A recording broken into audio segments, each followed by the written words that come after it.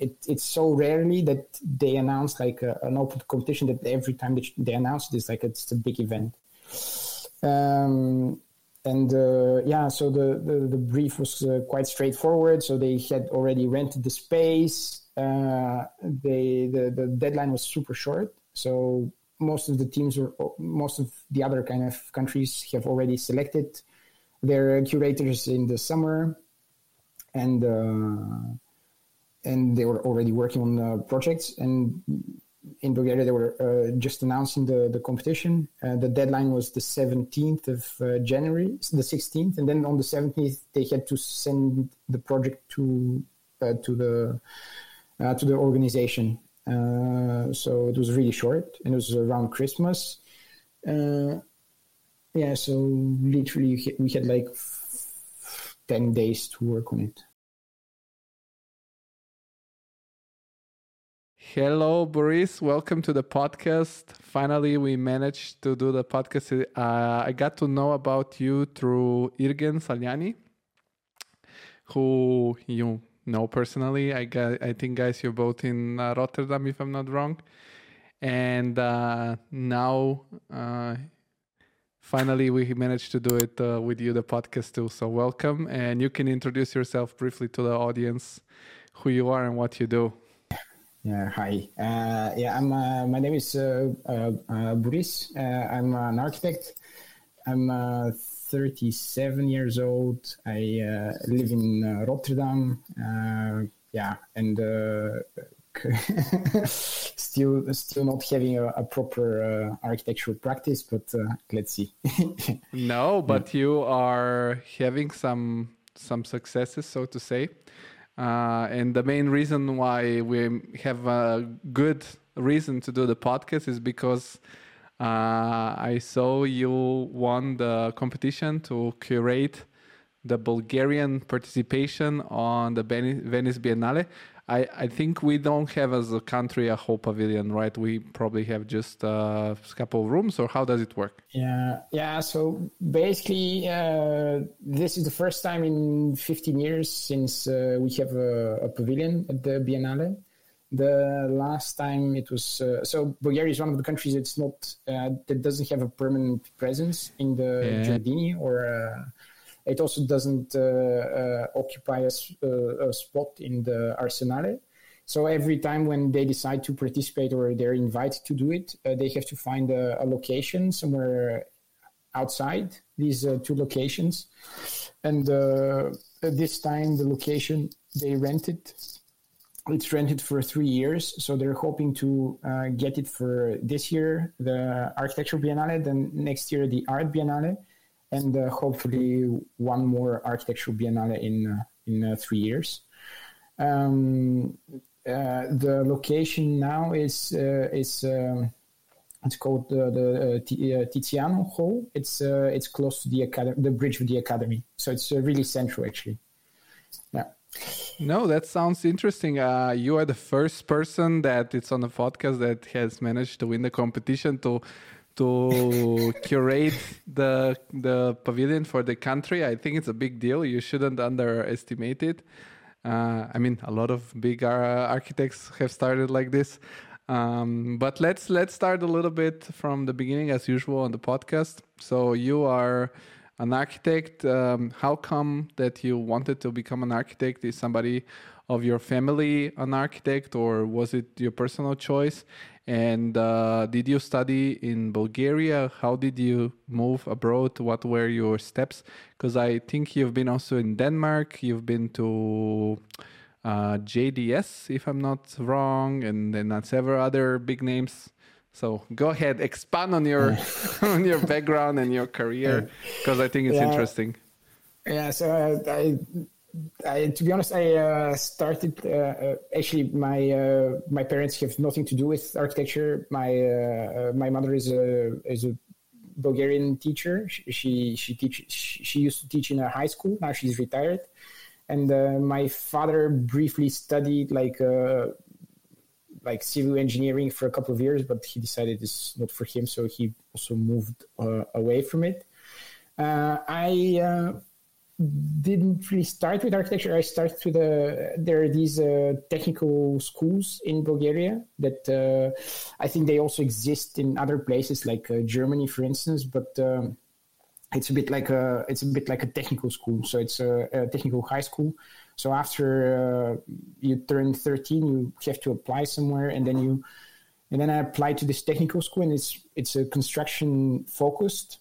So it also changed its profile. So at some point I also had the opportunity to become a mason or whatever. But then afterwards I found it natural to apply to a couple of universities that had architecture as a bachelor degree. And I got accepted the second year after I graduated high school. I studied in Sofia. I briefly went on an Erasmus during my fourth year in university. I really liked it. I was in Brno in the Czech Republic. It was a really kind of a small architectural faculty. I spent a year there. I managed to travel quite a lot. This was like super exciting for me. I was, and then it was also my first kind of encounter with like living away from my family, like really like a long distance separation. And then I came back to Sofia. I continued with my studies, but then after the fourth year, I decided I wanted to try something else again. So I applied for an internship at OMA. I got accepted. I went there. I stayed there for half a year. Then I went back to graduate. I still haven't graduated by this time. And after my graduation, I stayed for another year in Bulgaria. I tried working there. I didn't like it at all. And then my girlfriend, she got a proposal from MVRDV to move to Rotterdam. At the same time, I applied to JDS in Brussels, actually. Then we both left. Why didn't you like it in Bulgaria? Because I'm Bulgarian, but I'm not really a Bulgarian. It's a very weird situation because I moved away with my family when I was just 8 years old, and I moved to Italy, and I grew up there. So I'm like have the family education as a Bulgarian, but all my surroundings were Italian. And I'm curious for you personally, because you explained you've been to an Erasmus before, and then you've been at OMA. And what was the experience working in Bulgaria that was not so pleasant? Well, I think the environment was a bit different for me. I just came back from Rotterdam, and the whole approach to architecture was different, and even though it was like really kind of exhausting and intense like experience, I kind of missed it in a way. So this whole attitude towards like research and like research-based architecture, I really enjoyed. And then coming back to Sofia, I thought I thought the office that I went to, I could like it, and it was like a big office and everything, but at the end I didn't. And we tried with my girlfriend and with another like a group of architects to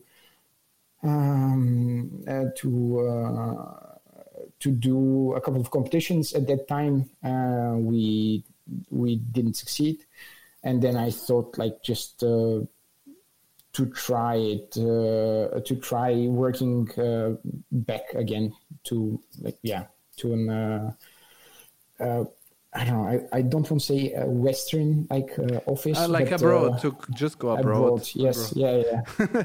I think I don't know. I can imagine that because I mean, of course, I have some perception of what is the environment in more Eastern Europe. Let's say again, let's not say only Bulgaria. It's probably more vertical hierarchy, I guess, and that's probably a problem. Yeah.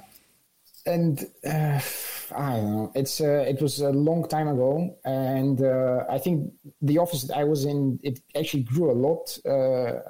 I think they're also quite happy with the stuff that they're kind of achieving and so on. But it was just not for me. It was like I couldn't make sense out of it in a way. So it was not something that seemed logical to me. And then I just decided not to force myself, and it was kind of like an easy way out, I guess. Yeah. So you went to Go ahead. I was also curious, to be honest. I was also not really ready to kind of go back, and I wanted to explore a bit more. To be honest, I was even more ambitious than Belgium.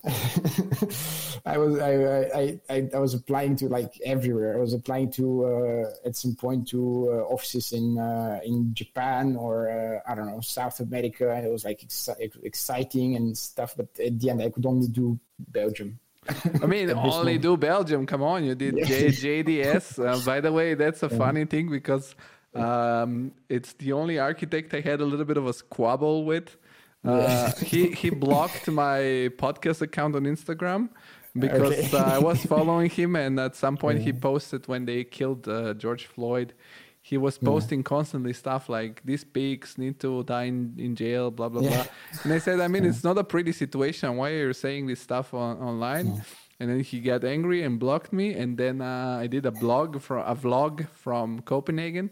And I didn't mention that the first VM houses and that the mountain was not only from Big, but also from JDS. So the JDS office texted me and said, you have to say it's also from us. And I said, I added somehow that it's from Big and JDS.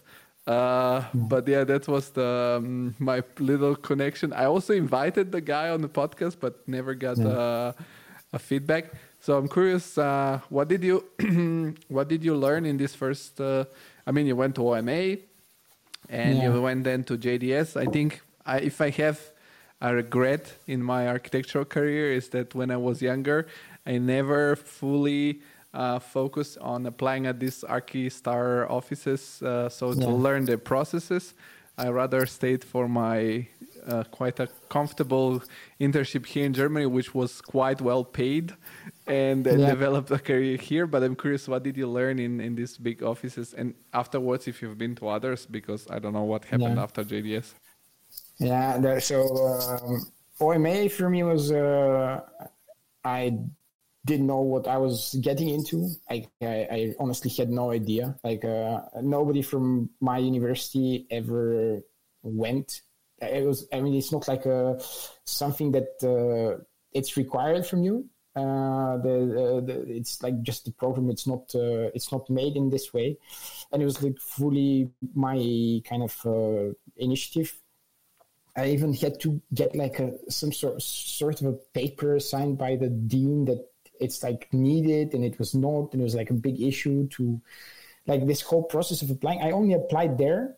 I don't know why, to be honest. I mean, of course, I knew what they were doing, but I had no idea about the process, and it was so much more than what I signed up for in a way.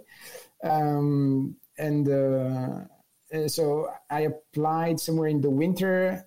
I had this kind of a student job in an office, and we had a conflict with a guy, and so I decided, okay, let's see. So I applied only there, and I got a response, and then I had to wait for 6 months to get the internship. Now, what I remember was, I tell this story quite a lot to friends and stuff, but the first day I went, I went at 9:00. I was like all dressed up, like it's really kind of, I think it's like like the first day you go to school or whatever, like when you were 7, and I went there like dressed up, and I was like, nice to meet you, blah blah. And then I came back home at 3:00 in the morning. I have never experienced like such a thing, and then discontinued for like 2 months. I didn't have like a weekend or whatever, and it was like constantly like going and going and going. I also got moved quite a lot, so I was jumping from project to project, and then these 6 months really like I was exhausted afterwards. I learned a lot. It's a really intense environment as well. And then then I really had to go back and finish my studies in a way. So I also I came back after the semester had started. So this kind of madness kind of continued a bit. But when you went to OMA, despite all the difficulties into getting there, which are kind of bureaucratic, did you feel you were at the level of what was required at the OMA? I guess as an intern, you were doing like more competition stuff.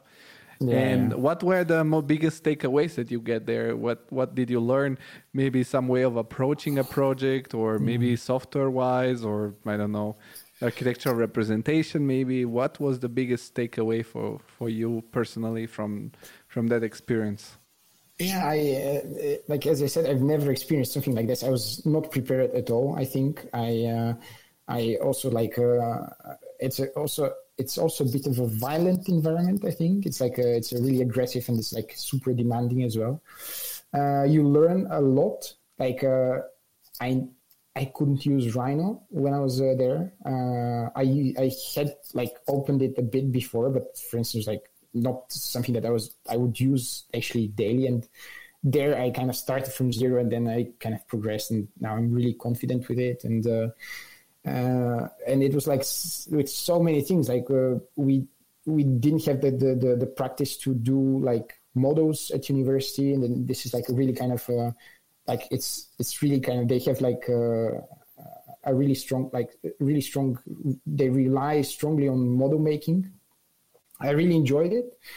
I also enjoyed the attitude toward the project, that it's not finished, and there's always like this space for doubt, and you always test stuff, and it's like you try and you try and you try and you try until the very last moment. That's it. Like you always leave like this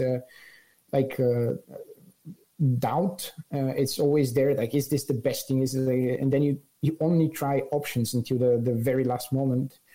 And you study, and then it's like, and I really like it. And then it's just like the last moment that you kind of, especially for competitions, you assemble like a team of, I don't know, like 20 people, and then everybody has like a task, and it's like focused, and you overwork yourself, or at least used to be like this, but then you manage to produce, I think it's in many cases like something really, really nice, actually, to be honest. Yeah, I mean, I don't think it changes, because the pace at this time, the pace at where these offices work, it's that. Yeah. And I don't think I struggle to imagine a different way to do something like that, because I mean, some of the architecture, I do kind of regular architecture, and still it's quite challenging. And if you have to do crazy stuff like OMA or other big offices, must be even crazier. Maybe not in the competition phase, but afterwards.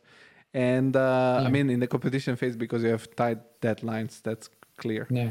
But I think I was already at the stage where it was a bit more kind of toned down, and it was like I don't know. I think before my time, it was way more kind of violent and aggressive.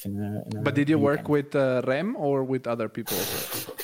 I mean, I don't know, because I asked the same question to Irgen, and he told me he just shows up a little bit in the office, checks a couple of competition, and then does his thing. Yeah. So what was, like you said, it was quite aggressive, which this is another reason which I really think it's so toxic to, You bust your ass to be good at school, to make a great portfolio. So they take you in this office and they like be toxic with you. Like, I don't get the logic. This is like, I don't know. It's like being super masochist or something. I mean, nothing against you, nothing against whoever. I was one of those people that wanted to go to OMA, big from what I know, at least it's not violent.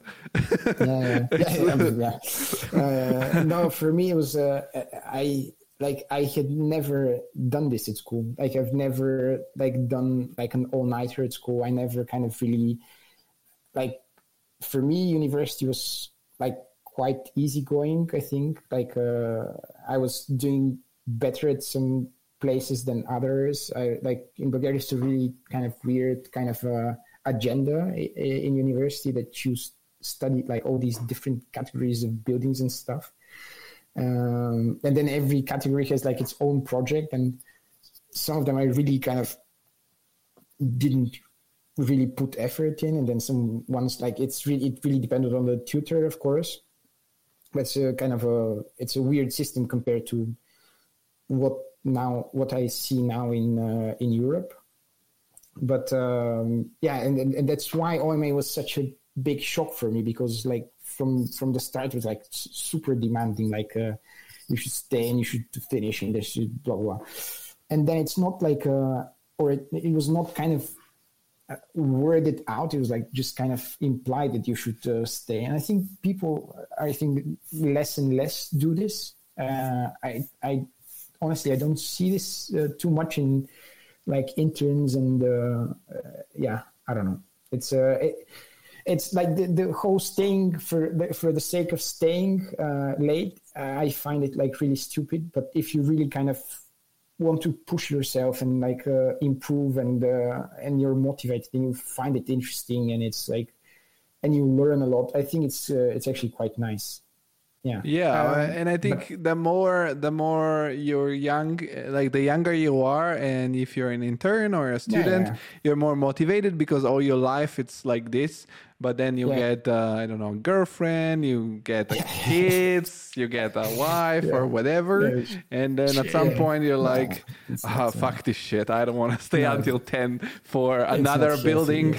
And in the end of the day, you're not even paid that much. So, and what was your experience then going to JDS, which is this kind of branch of the first collaboration between Björk Ingels and Julien de Smet, I think it's pronounced.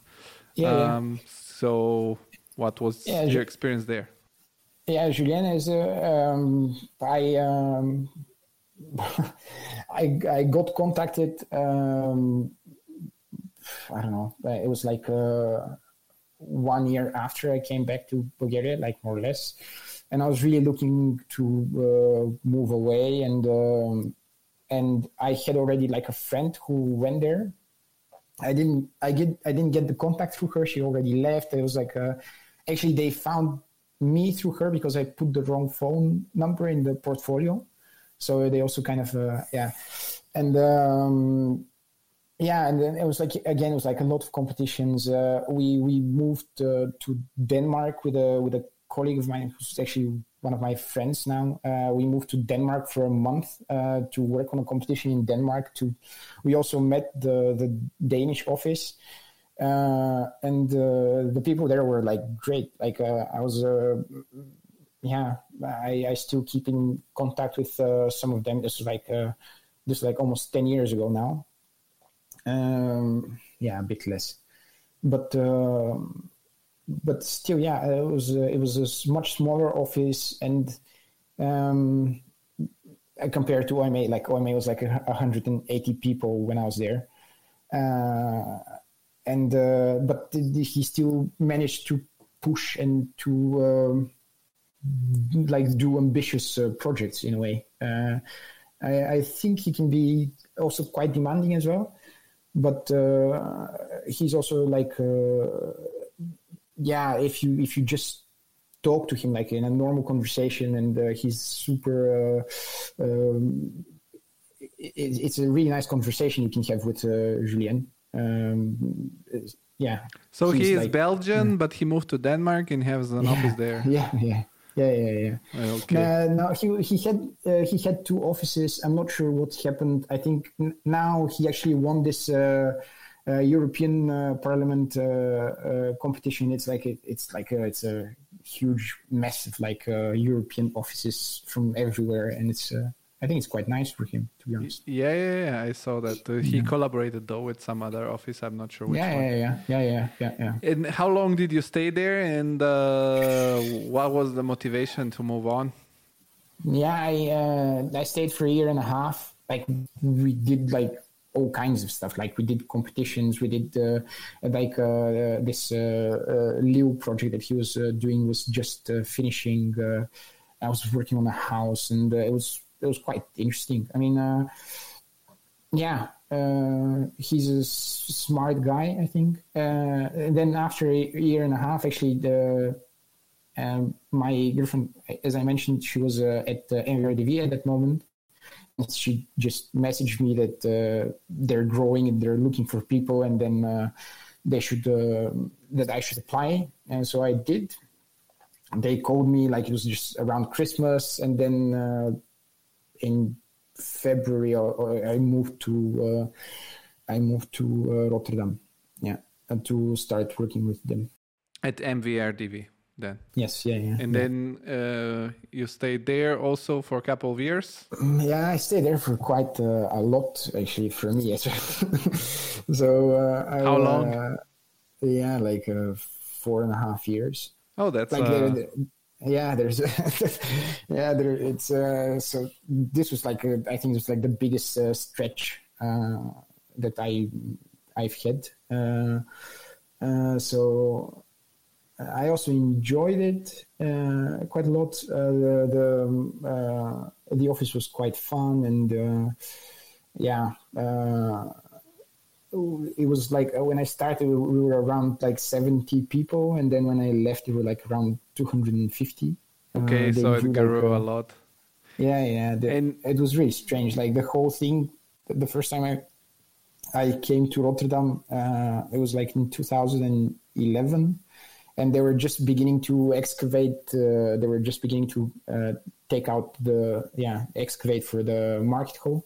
And then when I came back, in 2015, 16, they were just opening it, and it was the city was completely transformed. Rotterdam was not the That was the project that made me discover that office, because maybe I'm a little younger than you are, not too much. For me, it was the starting logo of AutoCAD in 2008, I think. Yeah, I think so. For me, this was the office. Because I was 2000. Was it? I'm not sure. It was one of the AutoCADs, and I'm not entirely sure if I was still in high school or already in university. But I was really impressed by this building and the Wozoko apartments, and I think it's one of the best projects that they did, to be honest. No, there are many good projects, but I know some people working at the office, and I think there the atmosphere is also quite nicer than the aggression you mentioned before. It really depends on you. People really work hard as well. Yeah, I mean that's I don't think if you work for one of those offices, I don't think you're getting away from the extreme pressure. Yeah. No, it was really nice. And then I started again with competitions. So you were doing competitions beside your work? Yeah. This was crazy. Because we were both, me and my girlfriend at the time, we were both working at the office, and we were both kind of really busy with competitions, and it was really kind of intense. And then at the same time, we decided to try Europa, and we decided to do other competitions, and we also decided that there were also this wave of public competitions in Bulgaria, and then almost every year you get at least one or two, which is quite a lot for Bulgaria. And then we thought, okay, why not try it? It's interesting. It's a context that you're familiar with, you grew up in this context, and it wouldn't hurt anybody. Let's see what comes out of it. And this is it's a bit like a hobby, like yeah, well, it's a funny hobby to work like, I don't know, like crazy at work, and then after work you're like, okay, let's open the laptop and keep going. It was also, I mean maybe it was not really, but MVRDV actually started like this. So they started with Europan. So in a way, like it was not, they were kind of accepting about this, because I mean, I know for sure that they knew that people were doing Europan at the office, and it was crazy. Like there were at least like 5-6 teams of like 6 to 8 people doing Europan in the office. Like people would win Europan actually during their stay in the office. It was like just like everybody was doing competitions outside of work. So, but I mean, you gotta get this kind of people in your office. Like, you cannot avoid it. If you're not getting the, like, MVRDV is not gonna get the people that don't want to do competitions, or that they know that perfectly that people are there to learn and maybe to start their own practice. So I think they have to be okay with it. And you stayed there 4 years and a half, and then what happened afterwards? Did you move to another Star offices, or you finally decided, okay, let's do something more chill? No, then I had like I think I worked for like 9 months in Barcode. They're famous too. Yeah, then the pandemic kind of started, and then I just didn't get my contract continued. Then I worked briefly for VMX, and then the last really kind of thing that I was kind of a part of was Studio for New Realities, which is basically, so one of the partners from MVRDV, Jeroen Zouthuis, he left the office and he opened his own practice. And then, I just I talked to the guy, and it was also a nice experience for me. Actually, one of the best, to be honest. And okay, let's go to the pavilion competition. So how did you find out about the pavilion competition, and what was the brief, and what was your approach to this thing? So as I mentioned, it was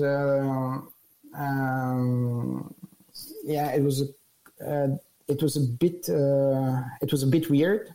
So we were going back on holidays to Bulgaria, like around December, and then I found out that they just announced this competition for a pavilion, and I was like, okay, maybe why not? It's just a pavilion.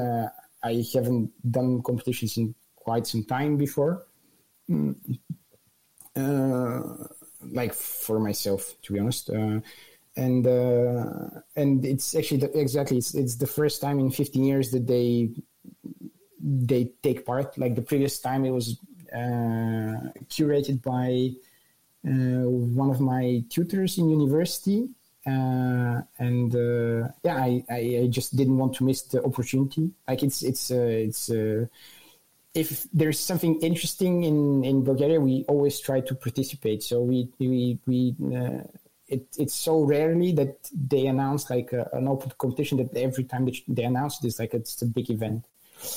So the brief was quite straightforward. So they had already rented the space. The deadline was super short. So most of the other kind of countries have already selected their curators in the summer, and they were already working on projects. And in Bulgaria, they were just announcing the competition. The deadline was the 17th of January, the 16th, and then on the 17th they had to send the project to the organization. So it was really short, and it was around Christmas. So literally we had like 10 days to work on it. Yeah. Really? And what was the brief? What did they wanted from you? To have an exposition space with some concepts, some experience to generate? Yeah, they didn't specify, so they just used the general topic given by Leslie Loco, the curator of the Biennale this year, and then the brief was to just make I guess it's like exhibition design, or come up with a concept for the Bulgarian pavilion, and it was quite liberating. So you could choose your topic, and then you can present the scenography and so on. And and who was the team? You, and who else did you do the things? So we have this kind of collective. It's called POV, point of view, and this started actually in 2017, I think. Before that, it was only me and my girlfriend, and then we did exactly as I said, Europan. We did it together, the two of us. Then another friend of ours, she joined, and we did like a competition in Italy for I think like a brewery, and then I think it was like in a couple of like months that this happened, and then in the winter there was like they announced this competition for. An old power plant heat. It's a power plant in the center of Sofia. They had this cultural program that they want to transform the building. This is when actually Mike joined. He's a friend of mine from JDS. He was working at OMA at that moment. And also a couple of other friends. And then it was really when like we really kind of got together, and we were working from Rotterdam, and then from Switzerland, and then it was Bulgaria as well. And it was like this really kind of mess of people and locations. It was we decided to really kind of do whatever we wanted to do, and not really kind of see what will get us to win in a way. And we really actually liked the project. It was a renovation, but it was quite restricted. They had this old building, and then you couldn't really build a lot around it. On top of it, I think you could actually expand it with like 200-300 square meters.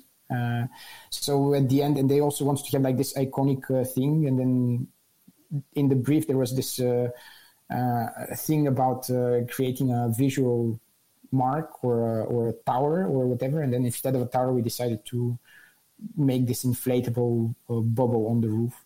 So whenever there are events or exhibitions, this bubble would inflate, and then it will show above the hills that it was surrounded with. And then in case they could dismantle it and then transport it to another place and use it as an ambassador to the institution that was going to be housed in. We came second in this competition. It was like 120 submissions, but we were still quite disappointed that we came second.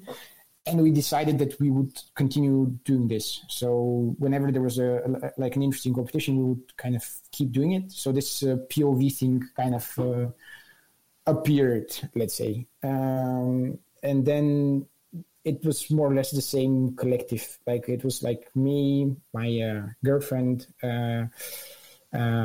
wife, this friend, Bujidara from Bulgaria, Mike Fitch also. He was not super involved, but we still would kind of discuss it and talk about it. And then a friend of mine from university, like a graphic designer that actually started university with. And we, like, throughout the whole thing, we were just absolutely sure that we were not going to be selected. Like we thought that the topic that we picked was too much for the jury, and it's not going to be well accepted. But we still kind of thought that it's a logical thing to do, and then it made sense for us. So we just went for it. And then we kind of did it in I think in total it was like 10 days, maybe. Not much. But like crazy time, like day and night. And also, what was the solution that for you was the most logical thing that made you win the competition? Is it, by the way, the competition public somewhere? Is it possible to see the? Yeah, I think they were. They published all the results at the end. You can search it in. I think it's like published by the Chamber of Architects in Bulgaria. And now recently they also, like Arc Daily also published our thing. There was like a press conference and so on. It was not really day and night now because we also have children now. So it's a bit different. So it was mostly nights. It was a bit intense. Like I must say that it was, I was also like a bit sick at the end, so I was not feeling really well. And what we decided, because it was the whole idea about the pavilion was that we really tried to work with the brief and what was given to us. So the brief, like, it was a really low budget thing. We literally thought that we're really limited in our kind of ways of expressing or presenting material at the pavilion. Also, the main topic of the Biennale is the laboratory of the future, and especially linking it to Africa, and there was also this other layer of like having a gap of 15 years between two biennales, and then also there's always the question of like, what do you show when you were absent for 15 years, like in a certain forum, and then for us, like, we really wanted to make like almost like a I don't know, like not like a not like a retrospective, but like to really evaluate this. So what has actually happened in Bulgaria for the last 15 years. And then we came across this thing that there were like actually two population counts in the country. And then the population has dropped by 10%. And then for us, this is like really big. Like it's more than 700,000 people actually were like for 15 years, they were just gone. And then we actually, I was also following this Belgian photographer, Alexandre Dumoret, and he was traveling the country also during this period, and he was photographing abandoned schools. And we thought there was like a really nice a metaphor to. It's actually, architecture is a diagram. It's really like. It's showing it in a really kind of straightforward way. Of course, we also so this is what we presented. We had like this scenography, and we thought, okay, this is done. Let's maybe we get another second place or whatever. And then they actually called us, and they told us we won with this. Yeah. So I am seeing a bit the project. Let me try to show it to everyone. It's a very interesting concept. So you got inspired, as you said, by, like I always say to people, and they don't trust me, is that we Bulgarians are like pandas. We're disappearing really quickly. So here we see the like your project. So you basically took some images of buildings that represent this topic, so to say. First, at the end, it was like a really kind of a multi-layered thing. So you can actually, I think this is also why we actually won, because everybody has had his own interpretation on what we presented. So you got inspired by these images, so to say, of this abandoned building. these are abandoned schools, because I mean that's a great idea, because the schools is what it's emptied because there are no kids. How did you come up with the did you know about these abandoned buildings, or did you research it? How did you talk me a little bit through your creative process with your collective? Because it's really interesting. I mean, it's a good idea. Yeah, we knew the work of the photographer, so he's really kind of his work is always almost he has several threads that he's following, and then these abandoned schools is one of them. And then we managed to get in contact with him, so he got super excited about this. We kind of came up with the idea to not only present the schools, but also to basically use his images and present also objects from the places, and have a narrative around this topic, and to also use it, because this is not really. We received a lot of critics saying that this is really looking to the past. It's not linked to the topic, and so on and so on. However, I think it's basically it's first was the present, so it's it's the current state of things, and then we actually want to use the pavilion as a platform for discussion, and his work should be a starting point for something which would lead to kind of taking actions, or you should be aware of the thing. And then this is actually the map of the schools that he photographed. So he photographed more than 200 schools all around the country, but it's basically a lot more. So it's just as he said, it's only the tip of the iceberg. And then Bulgaria is actually the according to statistics, I'm not sure how accurate this is, but it's the fastest shrinking country, globally. So it's it's really something to think about, at least. No, for sure, indeed. I say always that, and I mean, I'm part of this shrinking population. I'm part of those kids that didn't go to the school, and it's a little bit sad. But the government is not doing enough for changing this path that we're going towards. And but a part of this scenography that you have created, there will be exposition of Bulgarian projects too, or how does it work? No, so we are going to have a series of interviews with people that are actually involved in the topic. It's basically it should be a platform for discussion, basically. So it's people with different background, which one way or the other, they're going to be speculating on what can be done, how it can be kind of. It's not. I don't think it's actually about improving. It's about living with this, or living in a country with declining population. How do you make use of these facilities? Should they be left to kind of fade out, or should they be kind of evaluated? And in a way, it's really thinking about the future of these spaces. Yeah.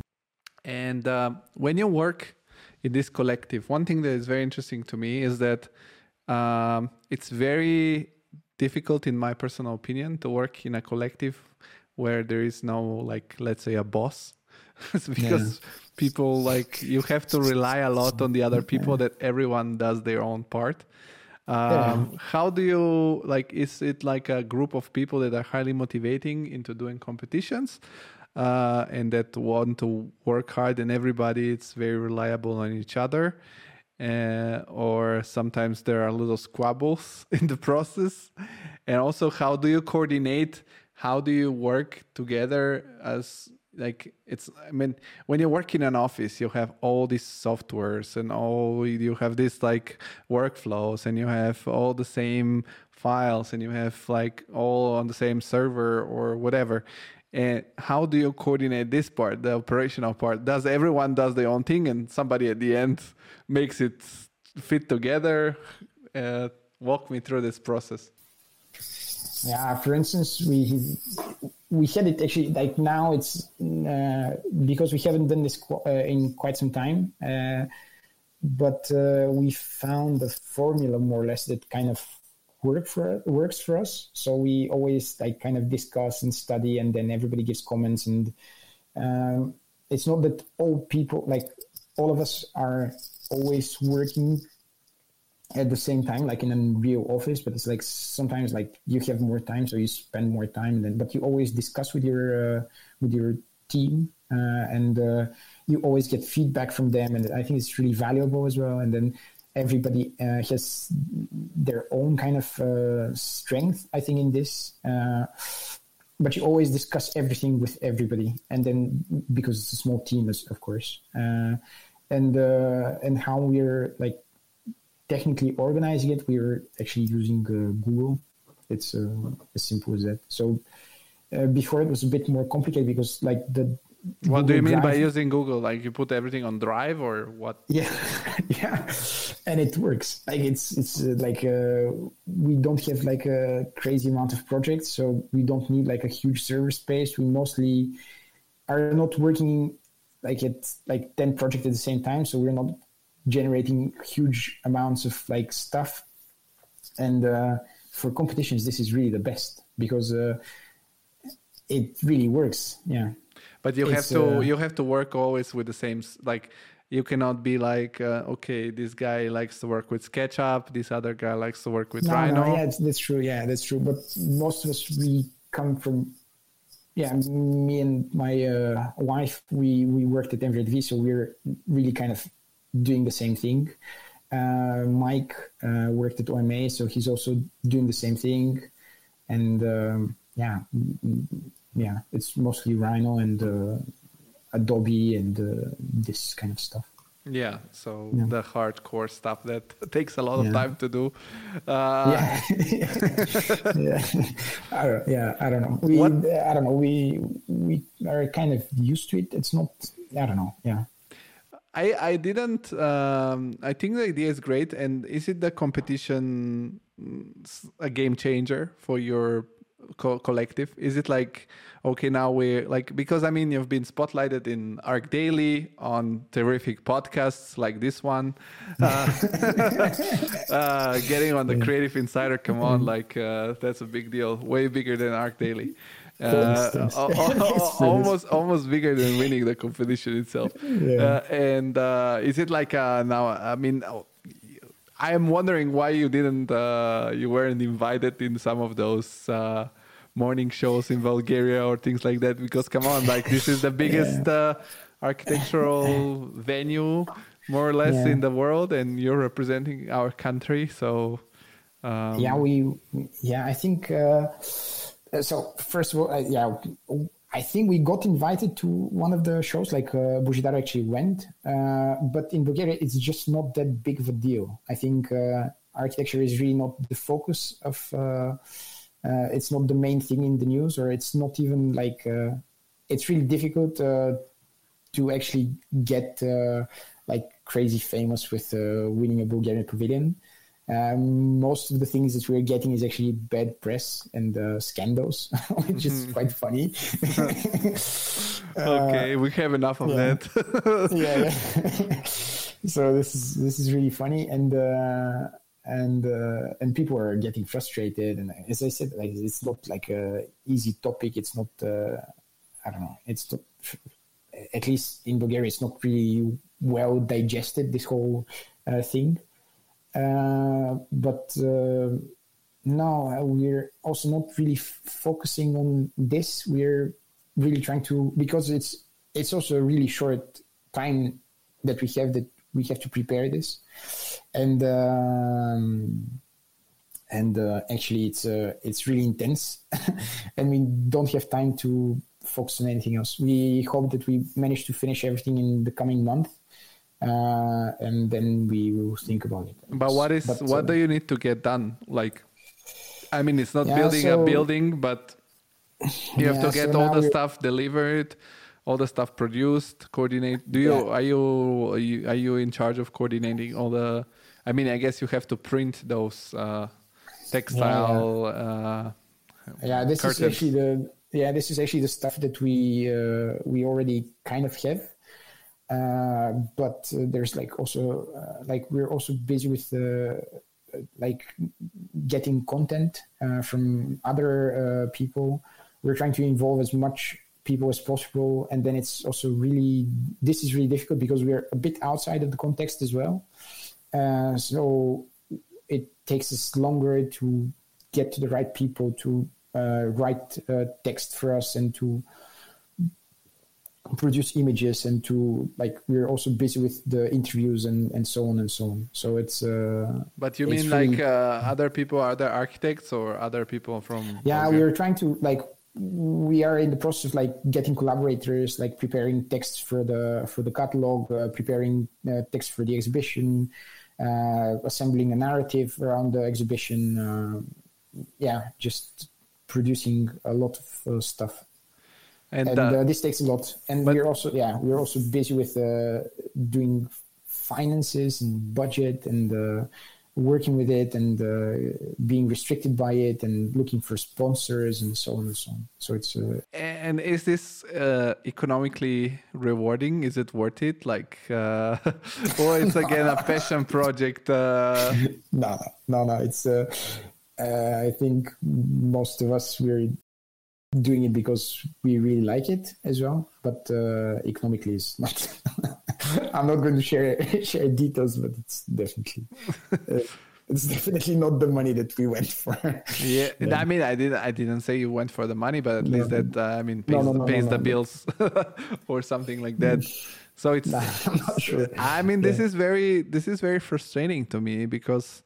Maybe I don't know. Probably if you were in another country, it would have worked differently.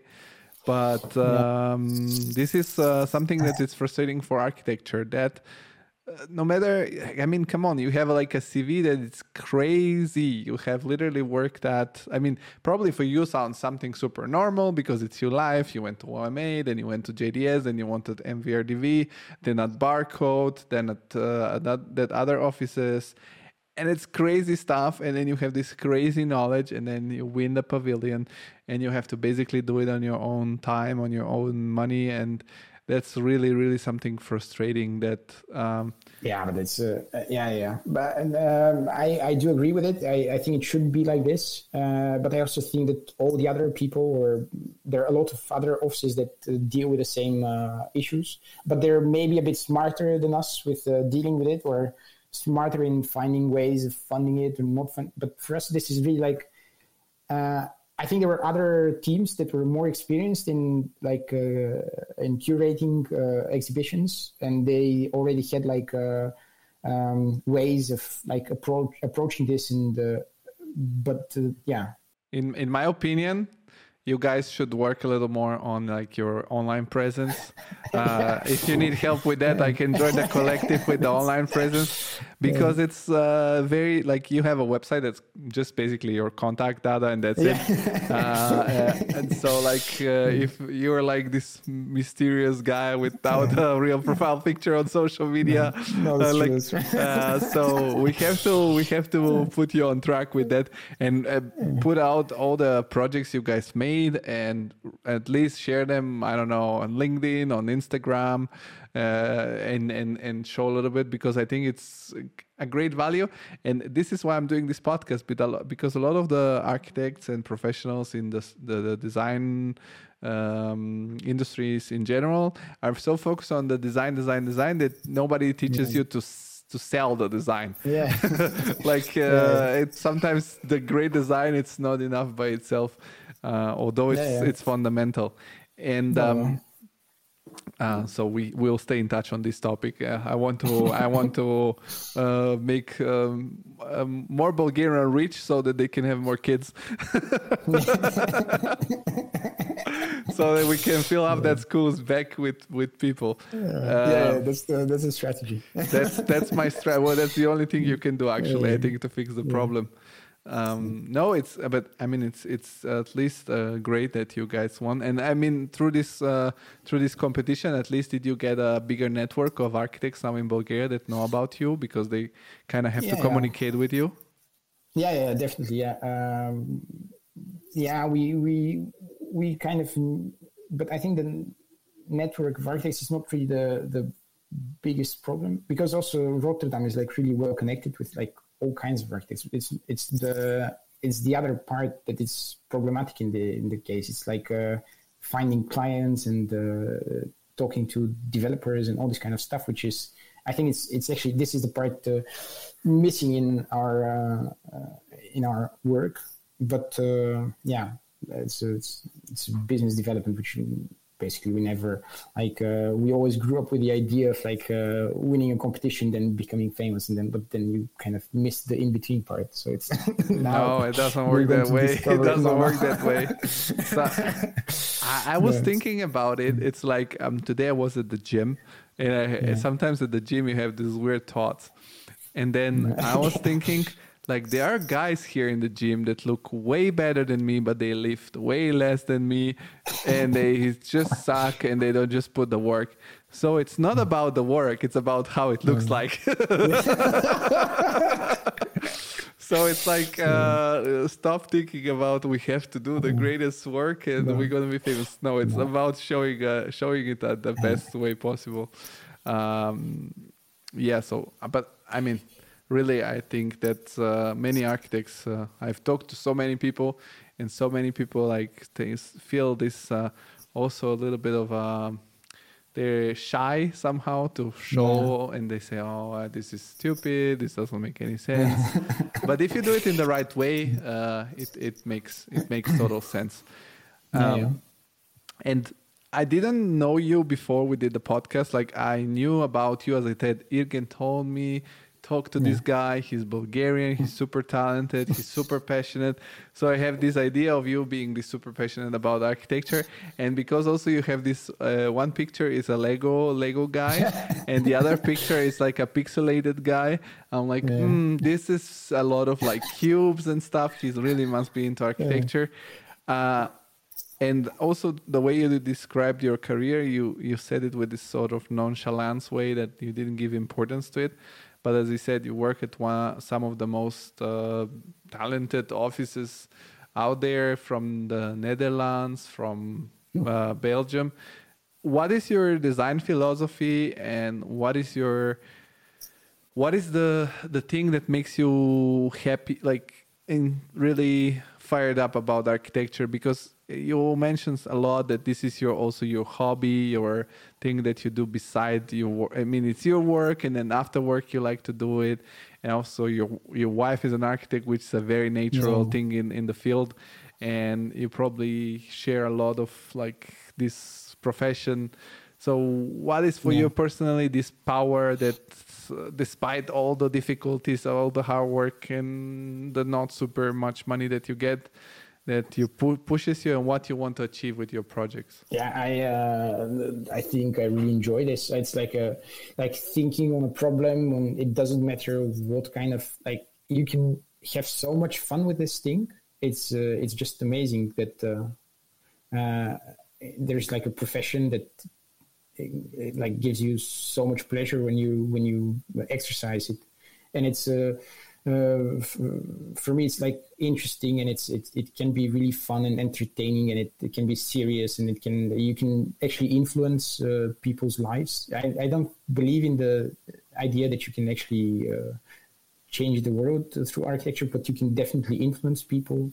I think of architecture more as like a strategy, or as an approach to kind of improving your environment, and I really enjoy this. I do. It's a funny. But how do you explore it? How do you explore your ideas? What do you want to achieve with your design to change people's life? For example, I'm gonna make an example, maybe because sometimes it's also difficult to put this in your own words.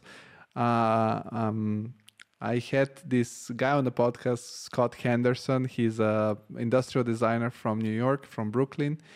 And he told me his design philosophy is that he always wants to surprise people. There's this design philosophy, you want to fix the problems of people. He says, no, I don't want to be negative. I want people to, when they use an object, to get surprised by how well it works or how well it's shaped, and they discover something they didn't expect it. Is there something for you that when you approach a project, try to achieve? Yeah, I think it's quite nice. But it's not. I think it should be like intelligent. It should be smart. It should be it should be something that's that you really. It's not. Sometimes it can be like you put a lot of effort in it, but sometimes it's effortless. So it's not really about putting effort in it. It's just about how it works and how they discover it and how they live with it. And it should always have this kind of added quality to it, I think. Something that it's not in the brief, but it's based on the brief that nobody actually saw. And it's like a possibility that exists, but the people haven't really kind of approached the project problem in this way. And we try to do it in every project, this thing. So, for instance, with this power plant that we did, like this balloon, nobody's thought about this. Like we did another competition in Varna. It's another city in Bulgaria where they really want to preserve the site, but they also want to make a basement. So we said, okay, let's not make a basement. Let's move the parking that you want on the second level. Let's make it like. So it should always have like a critical approach to the brief. It should be always based on the brief of the client or the competition, but you should always think in a way that how can you improve it and how can you, and you don't really win competitions with this. So it's so okay, take this advice, scratch it, because Boris never wins the competition.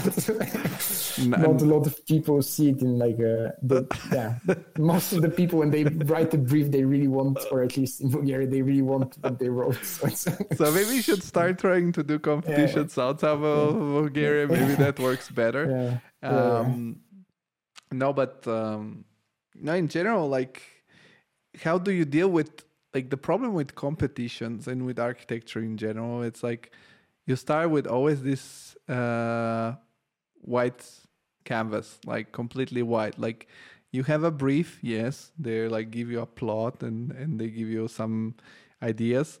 Do ideas come up to you because of your very big experience that you now have with a lot of things behind you, like with a lot of the projects that you've done? Or do you, I don't know, brainstorm with your wife and with the other guys of the collective? Or how do you deal with the white canvas? Wow, that's and so every time is different. So if you start with the competition, we always start with like exactly like with a plot, with the brief. It's always based on it. We came to the conclusion that just putting an object somewhere, which is like something that you really like, but it's like undefinable, it's completely absurd and it's a loss of time. And it's also, and at the end, the result that you achieve with it is not something which you can actually be proud of, I think. So for us, always it makes sense that it has to be driven by the demand, or and again, you should try to improve it. I think I think that for me, this is like having fun with it. Like but like, let's say, for example, the Bulgarian pavilion, you have 10 days. You read the brief, you have 10 days. And the brief says something. And then you have 10 days to figure out, and you have to figure it out quite quickly, what is going to be the direction you're going to go. And once you figure out the direction, you have to really hurry up doing the best possible drawings and the best possible 3D model or whatever it is to win the competition. So how do you take it really in a playful way, that you take this brief and they tell you like, we want, I don't know, an exposition that represents Bulgaria on the Biennale with some plan for whatever, improving the country, I don't know. And you guys sit in one day, or one day it's 2 hours, let's say, because you have kids, you have the rest of your life. And you guys like chit chat a little bit, like, I don't know, we're kind of shrinking population. By the way, there is this photographer. Okay, let's do like some sort of a curtain with these big pictures. Like, this is crazy. Like, I mean, it's do you take it easily? Do you like participate in a competition?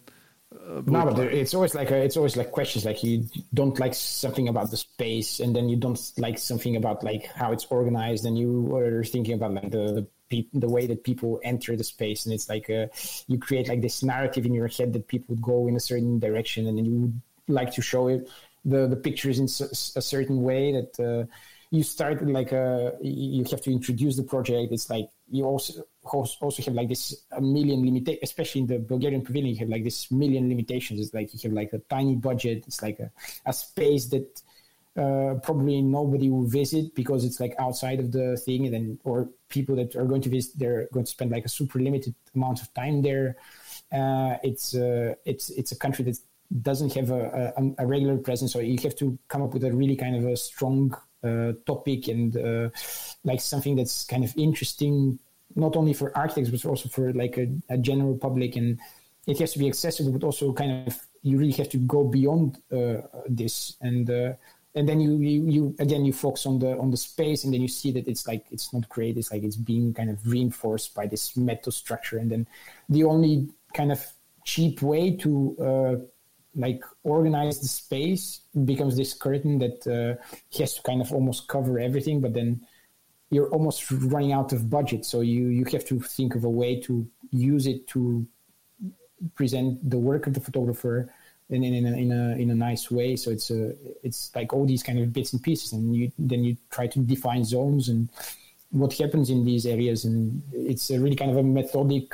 It's not something that you. Yeah, we went through quite a lot of iterations of like the space and how many. Quite a lot of iterations in like 2 hours.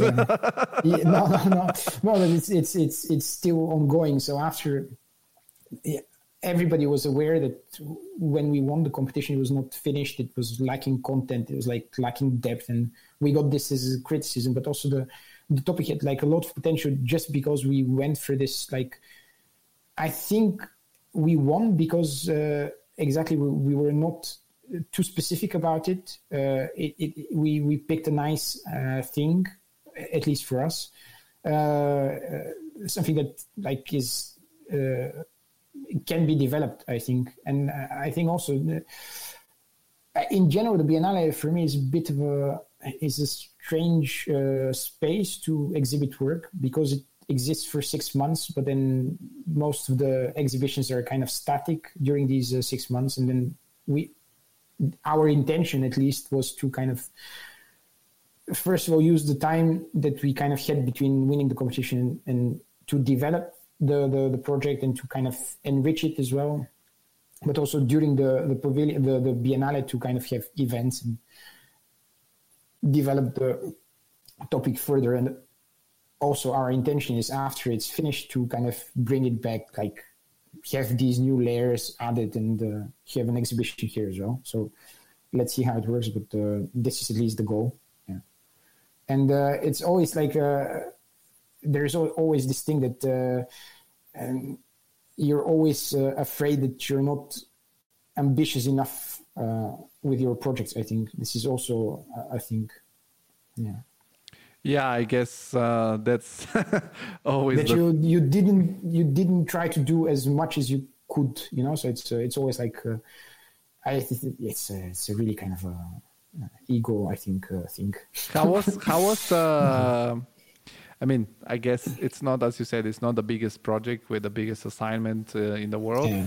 How was this? How was your win accepted or digested by the Bulgarian architectural scene and community? Because I guess, I mean, in the end of the day,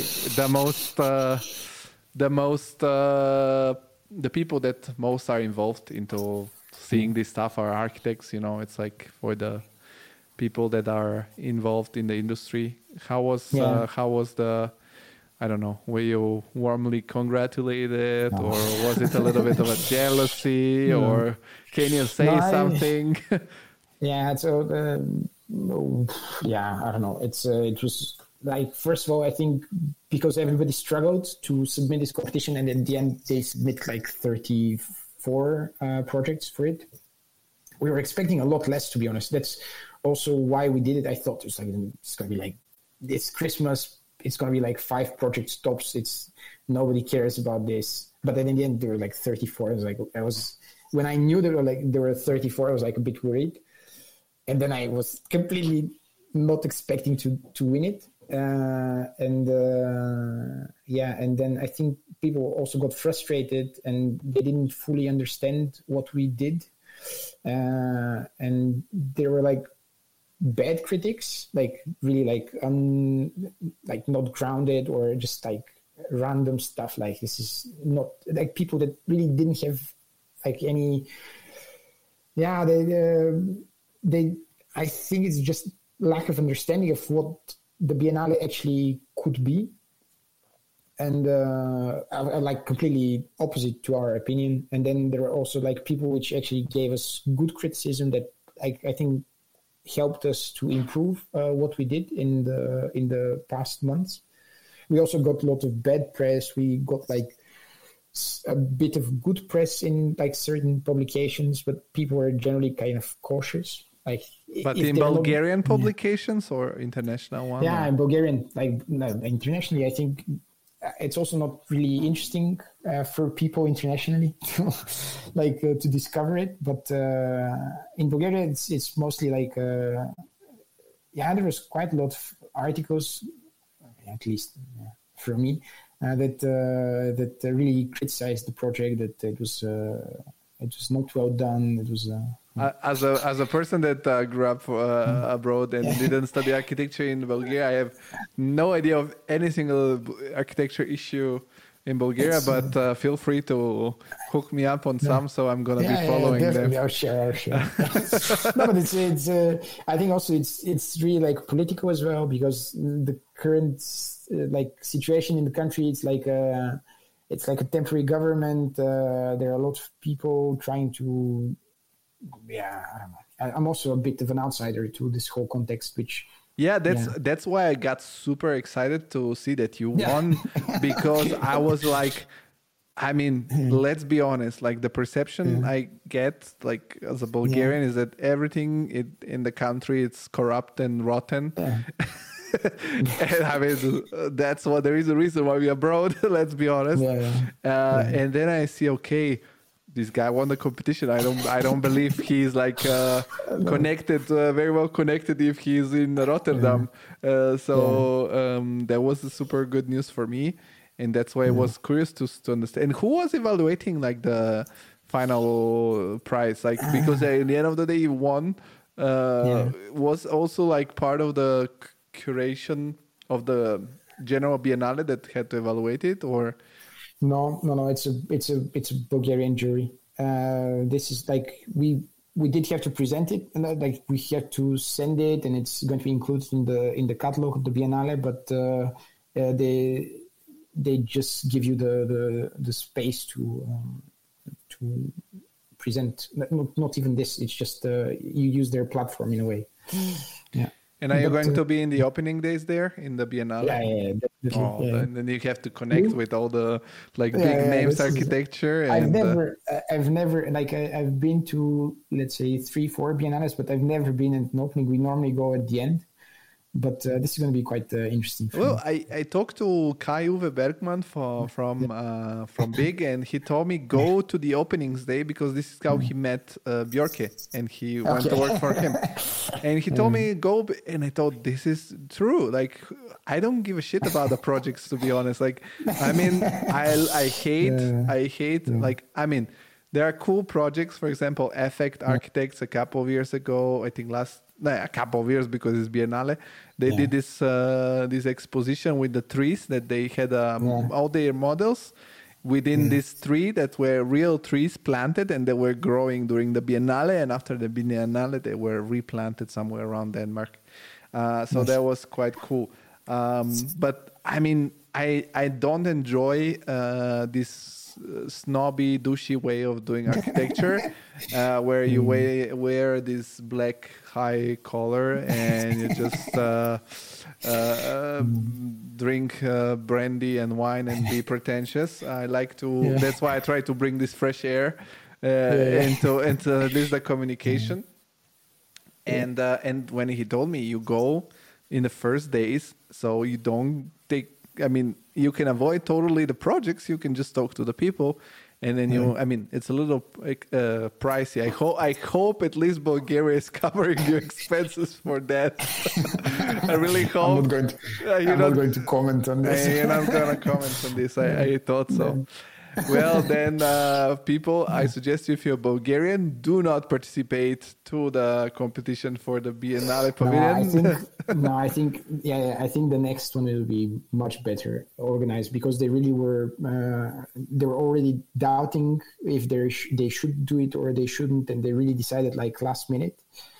And to be honest, I really like it. I think it's like it's just an attempt that is nice, and. Yeah. Were the competitions submitted anonymously? No, this was not. It was open, because you also had to present the team. So, but you had to put like the names on who is doing the project. Yeah, and what's our specialty? What's our kind of background, and so on and so on. Yeah. Okay. That's kind of weird to me, because usually open competition is still anonymous, so that you don't get biases, and that's kind of... Yeah, but I think in this case, I think some of I'm not sure about most of the countries, but I know for sure about like 2-3 countries that do it exactly like this. So it's because they really need to check who's going to present it, and like what's your background and what's your... And yeah, to be honest, like, yeah. Okay. And I mean, I have to check into this, because sometimes you have to apply for a competition, so they have to approve you beforehand. They didn't have time for this. Yeah, that's why I think. Yeah. No, but I mean, in the end, if you're happy with the result, I wish you all the best for the competition, for the completion of the project, and let's hope. I'm pretty sure. I'm so happy that you are the one in charge of representing Bulgaria to the Biennale. With no matter how small and tiny the space is, I think it's gonna be great. We like to finish the podcast always with a question to all of our guests, which is this attempt to create like a little pot of inspiration. And what do you do besides work in the competition? If you have, I don't know, favorite books, movies, if you just spend time with your family, how do you recharge your creative batteries to be very creative and happy about your work? Yeah, spending time with my family is definitely nice. I really enjoy it. Movies is also something that I really like. I don't know. It's I used to have more time to do it before, and now not so much. Favorite movie. I don't know. I was thinking about it today, and I don't know. Maybe Tarantino or I don't know. Yeah. I'm really thinking about it today, like maybe Pulp Fiction or I don't know. Yeah. So Tarantino movies is your thing? I really watch a lot of stuff, and this kind of. But is there, for example, a movie that stay with you for a little while, that you watch this movie and then you were like, this movie made me think about stuff? Yeah, so there are movies that I watch once and then they stay for me. It's like, for instance, like Underground is one of these movies. It's really like, I don't know, like an Eastern European thing. Then besides it, I really enjoy, I don't know, Brazil I quite liked, but I couldn't watch it more than once. So it's really kind of... From who is this movie and what is it about? Brazil. It's a dystopian movie. You should check it out. It's from the 80s. It's nice. Okay, so people just Google Brazil, the movie, and you're gonna find it out. I'm pretty sure. Underground for sure as well. And Underground. And if you don't find it, Google Boris. Find him on Facebook. You'll see a Lego guy, and you can talk to him and ask him more about his work and about the movies. So thank you very much for participating on the Creative Insider. And again, all the best for the future and the future competitions. And I hope to have you back on the Creative Insider to talk about another great project you guys won. I hope so. Yes. Thanks a lot. Have a nice evening. Yes, you too.